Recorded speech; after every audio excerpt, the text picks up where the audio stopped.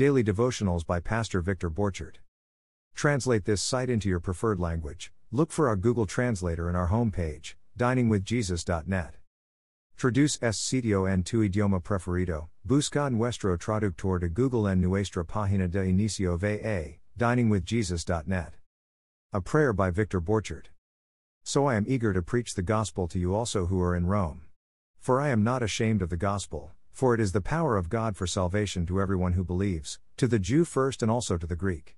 For in it the righteousness of God is revealed from faith for faith, as it is written, the righteous shall live by faith. Romans 1:15-17. Father, thank you for your powerful gospel. Thank you for saving us by grace through faith.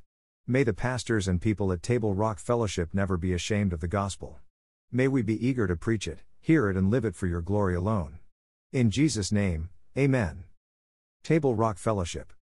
3610 North Pacific Highway, Medford, Oregon 97501.